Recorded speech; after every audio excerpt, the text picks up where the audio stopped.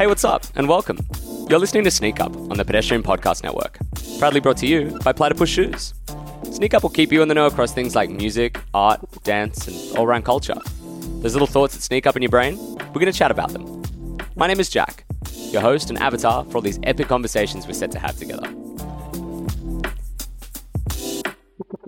On today's episode, we're going to be doing things a little bit differently. Given the world of art and culture is always changing, every once in a while, we'll be delivering some important news and opinions on just that, changes. Today's focus will be the result of the New South Wales election. A big talking point among many people in the lead up to the election was how your vote may be impacting the future of live music in New South Wales. With a Liberal Party victory, that future seems pretty uncertain. We're going to be chatting through the history of music legislation in recent years and ultimately give some predictions on where the next few years might take us. To help me along with that conversation and to share his no doubt bottomless supply of such information, we have Pedestrian TV's deputy editor and music lover, James Hennessy. James, thanks so much for coming on. Hello. Thank you for that incredible intro.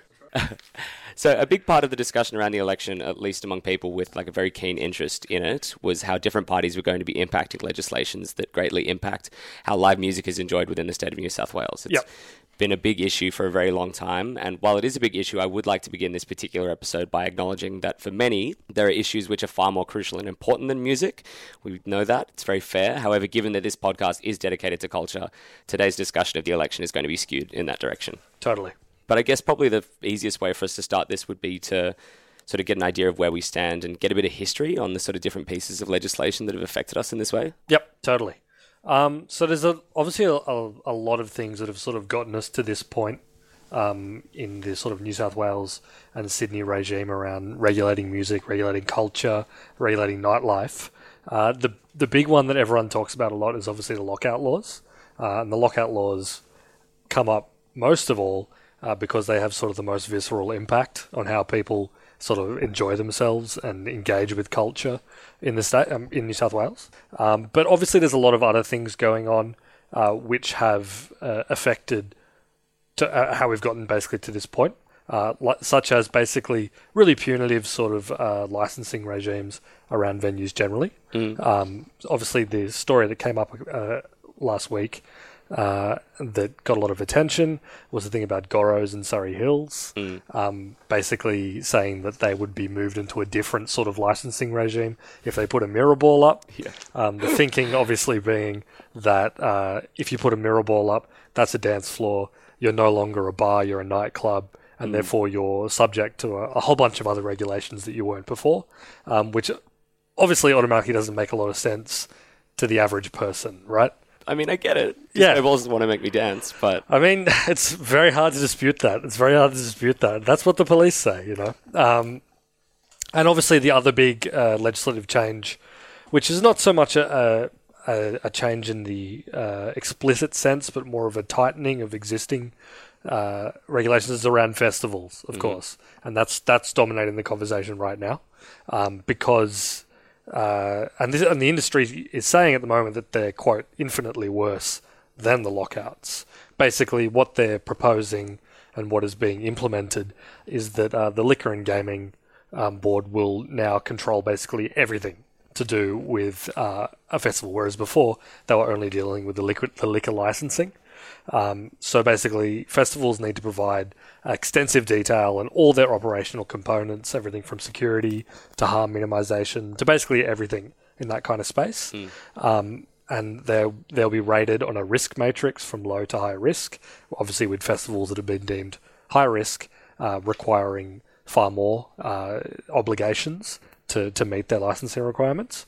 And there was another thing as well that I was reading about, was that once the high-risk matrix came out that people have been comparing themselves to, a number of events were classified as high risk. There was a lot of Hillsong events were going to be high risk. Blues Fest was going to be high risk as well, until I saw that the director of Blues Fest sent out an open letter to the government saying that they would move, to which Gladys Berejiklian replied, "Oh, no, you don't have to worry about it." Yeah, complete, just a lack of clarity. And they have an official document which provides sort of a points-based system for how something goes low to high risk, but it's so subjective and there's so much flexibility in these categorizations. And at the end of the day, exactly what you said, if there's going to be a significant financial impact on the state, the Premier can just say, actually, you know what, I'm going to use my discretion and sort of wipe the slate clean. part of that is user-paid police services, which have always been a part, however, have been a part since 2004, I should say. And just to clarify what they are, because a lot of people don't necessarily understand user-paid policing, is that if the police are overseeing security or any kind of enforcement on the grounds of a festival, obviously supplementing the security that the festival is paying for, then the venues pay a fee, which at the moment basically adds up to about $127 per hour per police officer, plus other charges for different equipment and support staff and things like that. And that's been the case since 2004. And the thinking is obviously that the taxpayer doesn't want to get slugged for basically policing private events.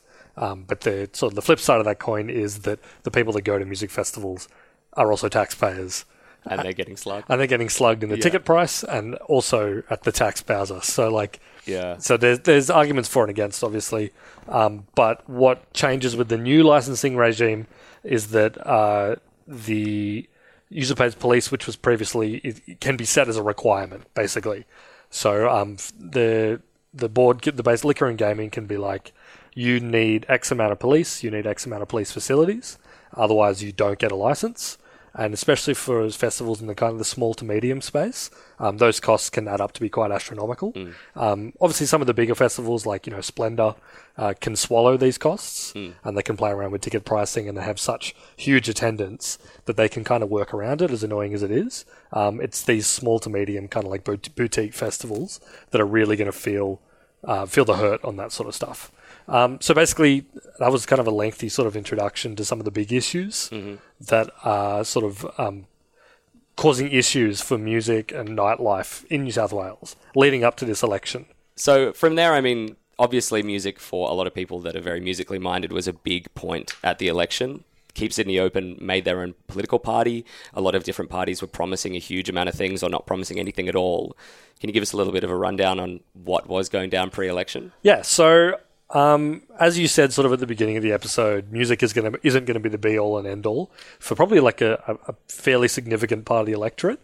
But that being said, every party that wasn't sort of the incumbent coalition government were providing relatively comprehensive music and culture-based policies, which is fairly unusual. It's not something that dominates the conversation around elections very often, but obviously these things have sort of come to a boiling point. So just like a really sort of rough summation, the Liberals didn't really promise anything because obviously that's not their focus.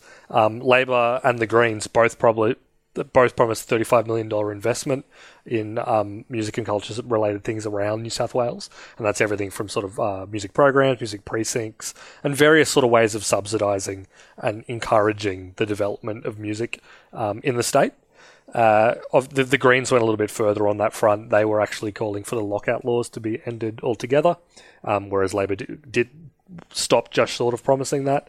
And the Greens also promised to focus on weaning the state off the influence of pokers and poker machines and pokies. That's obviously been a bit of an issue for a very long time in terms of music. We can look back a very long time to seeing poker machines replacing music performance spaces in New South Wales and Sydney venues. That's something that long precedes most of these conversations. And then, of course, yes, Keep Sydney Open, who had built up quite a strong amount of goodwill in this space in campaigning from the perspective of young Sydney-siders to open the city back up, obviously, then tried to turn that into something with actual legislative heft by forming their own political party. Now, obviously, we've now looking back on the election on Saturday, the conversation at the moment is, did their party detract from the votes of other parties that were offering movement on music and cultural related subjects like Labor and the Greens? Again, doesn't seem like they really move the needle that much, but it's a conversation worth having. And looking forward to the future and for activism in this space, the question is going to inevitably be, did they make the right call in becoming a New South Wales political party? Or should they have stayed as an external lobby group applying pressure to parties who very, very easily could, and in many cases did, introduce music-centered policies into their platforms? And that's going to be a really, really important question going forward. And I guess, so from here, like, obviously, we've got another 4 years. 4 years. Until something else happens. Correct. But is there a chance that something can happen in that time? Or are we just going to have to learn to deal with this situation? I think there's a chance that something can happen because even though many would describe some of the actions that the New South Wales government takes as overly punitive or reactionary to stuff that's been going on, there's definitely a sense that they are feeling that pressure. And at the end of the day, the coalition, for example, does not ultimately want to alienate young voters because these are people they're going to want on side for whatever reason later down the track. They can't just be the party of sort of property-owning boomers. It's not going to work that way. So they are feeling the pressure. So, as we saw a couple of years ago, the coalition did accede to a review of the lockout laws. Obviously, the result of that wasn't quite what activists would have wanted. It only amounted to a very, very small loosening of the restrictions, but there is the sense that they are responding to external pressure. So it's just a matter of keeping that up, making sure that that conversation keeps happening. And it's very possible that something or some sort of loosening or some sort of investment can happen in the next 4 years. Stay tuned. In a moment, James and I will be giving our predictions for what those next 4 years might look and feel like. But first, here's a word from our sponsor. It goes without saying that everyone is always trying so hard to feel fresh. Whether that's thinking a new way, doing something differently, or acting like someone they're not. But what if all it took was blazing your own trail? This is Sneak Up, a Platypus Shoes podcast dedicated to all kinds of people thinking like that. I guess from here as well, the next 4 years, if nothing happens, will be an incredibly difficult time for music festivals to operate. Sure. Would you say that it's fair to assume that a lot of festivals will either cease to exist or perhaps move to Queensland or Victoria? See, I'm ultimately an optimist on this front. I don't think New South Wales is going to want to lose its position as basically the festival capital of Australia. Obviously, a lot of the biggest, most important festivals do happen here. And I think that the government would be very, very critically aware of that and critically aware that by losing that, they're losing an economic boon to the regions of New South Wales. Obviously, things like Splendour and other festival and Blues Fest and Falls are all massive boons for the northern coast of New South Wales. And the government's not going to want to lose that. So I'm an optimist that some balance is going to be found. Whether it's quite as good as sort of like music and cultural activists would want is another question entirely. For sure. And I guess now that we are on the other side of it and the party that didn't really seem to promise too much to music is the party that was elected. Yeah. Where do we go from here for people that are really concerned about it? So building on what I just said before, first of all, I think it's about activism outside the parliament is really important and putting the pressure on. I think it's a big victory that all of the parties, that basically every alternate party from the Liberals were promising some sort of music policy shows that these issues are resonating. Especially the issue around festivals, the government really clearly felt that. Really felt the stuff around festival regulation because it dominated the conversation for weeks. And it's even absurd to think that a conversation about festivals would dominate the state political conversation. So that's really important, like keeping the pressure up outside of the parliament. There's also the issue of thinking about what can be done through the mechanism of local government as well. Obviously in Sydney, Clover Moore's government is very pro the nighttime economy, and that goes beyond music as well. That's all manner of things that move Sydney towards being a 24-hour economy, all of which plays in and intersects with one another. So it's good to think about how can we lobby the local government to take moves on those sort of spaces. And another thing that I would think about that's come out quite a bit over the campaign as well as Keep Sydney Open, especially, we're trying to sort of find their place in the campaign, what they were campaigning for, were they single issue or did they believe in other stuff, is sort of inclusivity of the message. Like it shouldn't just be about a swathe of a section of the population being able to party or go out and see a band. It needs to be a message that's broadened out. Making sure that everyone it should be an inclusive message, which doesn't just mean diverse people within the sort of Sydney metropolitan area, but it should also mean how can the whole state be part of this conversation? How can we build up regional sort of music centres, like, at places like Newcastle or up on the far north coast or whatever it may be? How can we get everybody talking about it and just keeping the pressure on the political parties who are trying to secure the progressive vote, be it someone like Labor or the Greens or whoever, making sure that they're on message, and this makes part of their a cohesive policy platform. That's what I would say. Yeah, in so many words. If you could give the average person one piece of advice as to how they might be able to do something about this, James, what would it be? I think it's just a matter of, generally speaking, making your voice heard, joining political parties, really, really pressuring to make sure that is part of a coherent, cohesive platform for New South Wales going forward.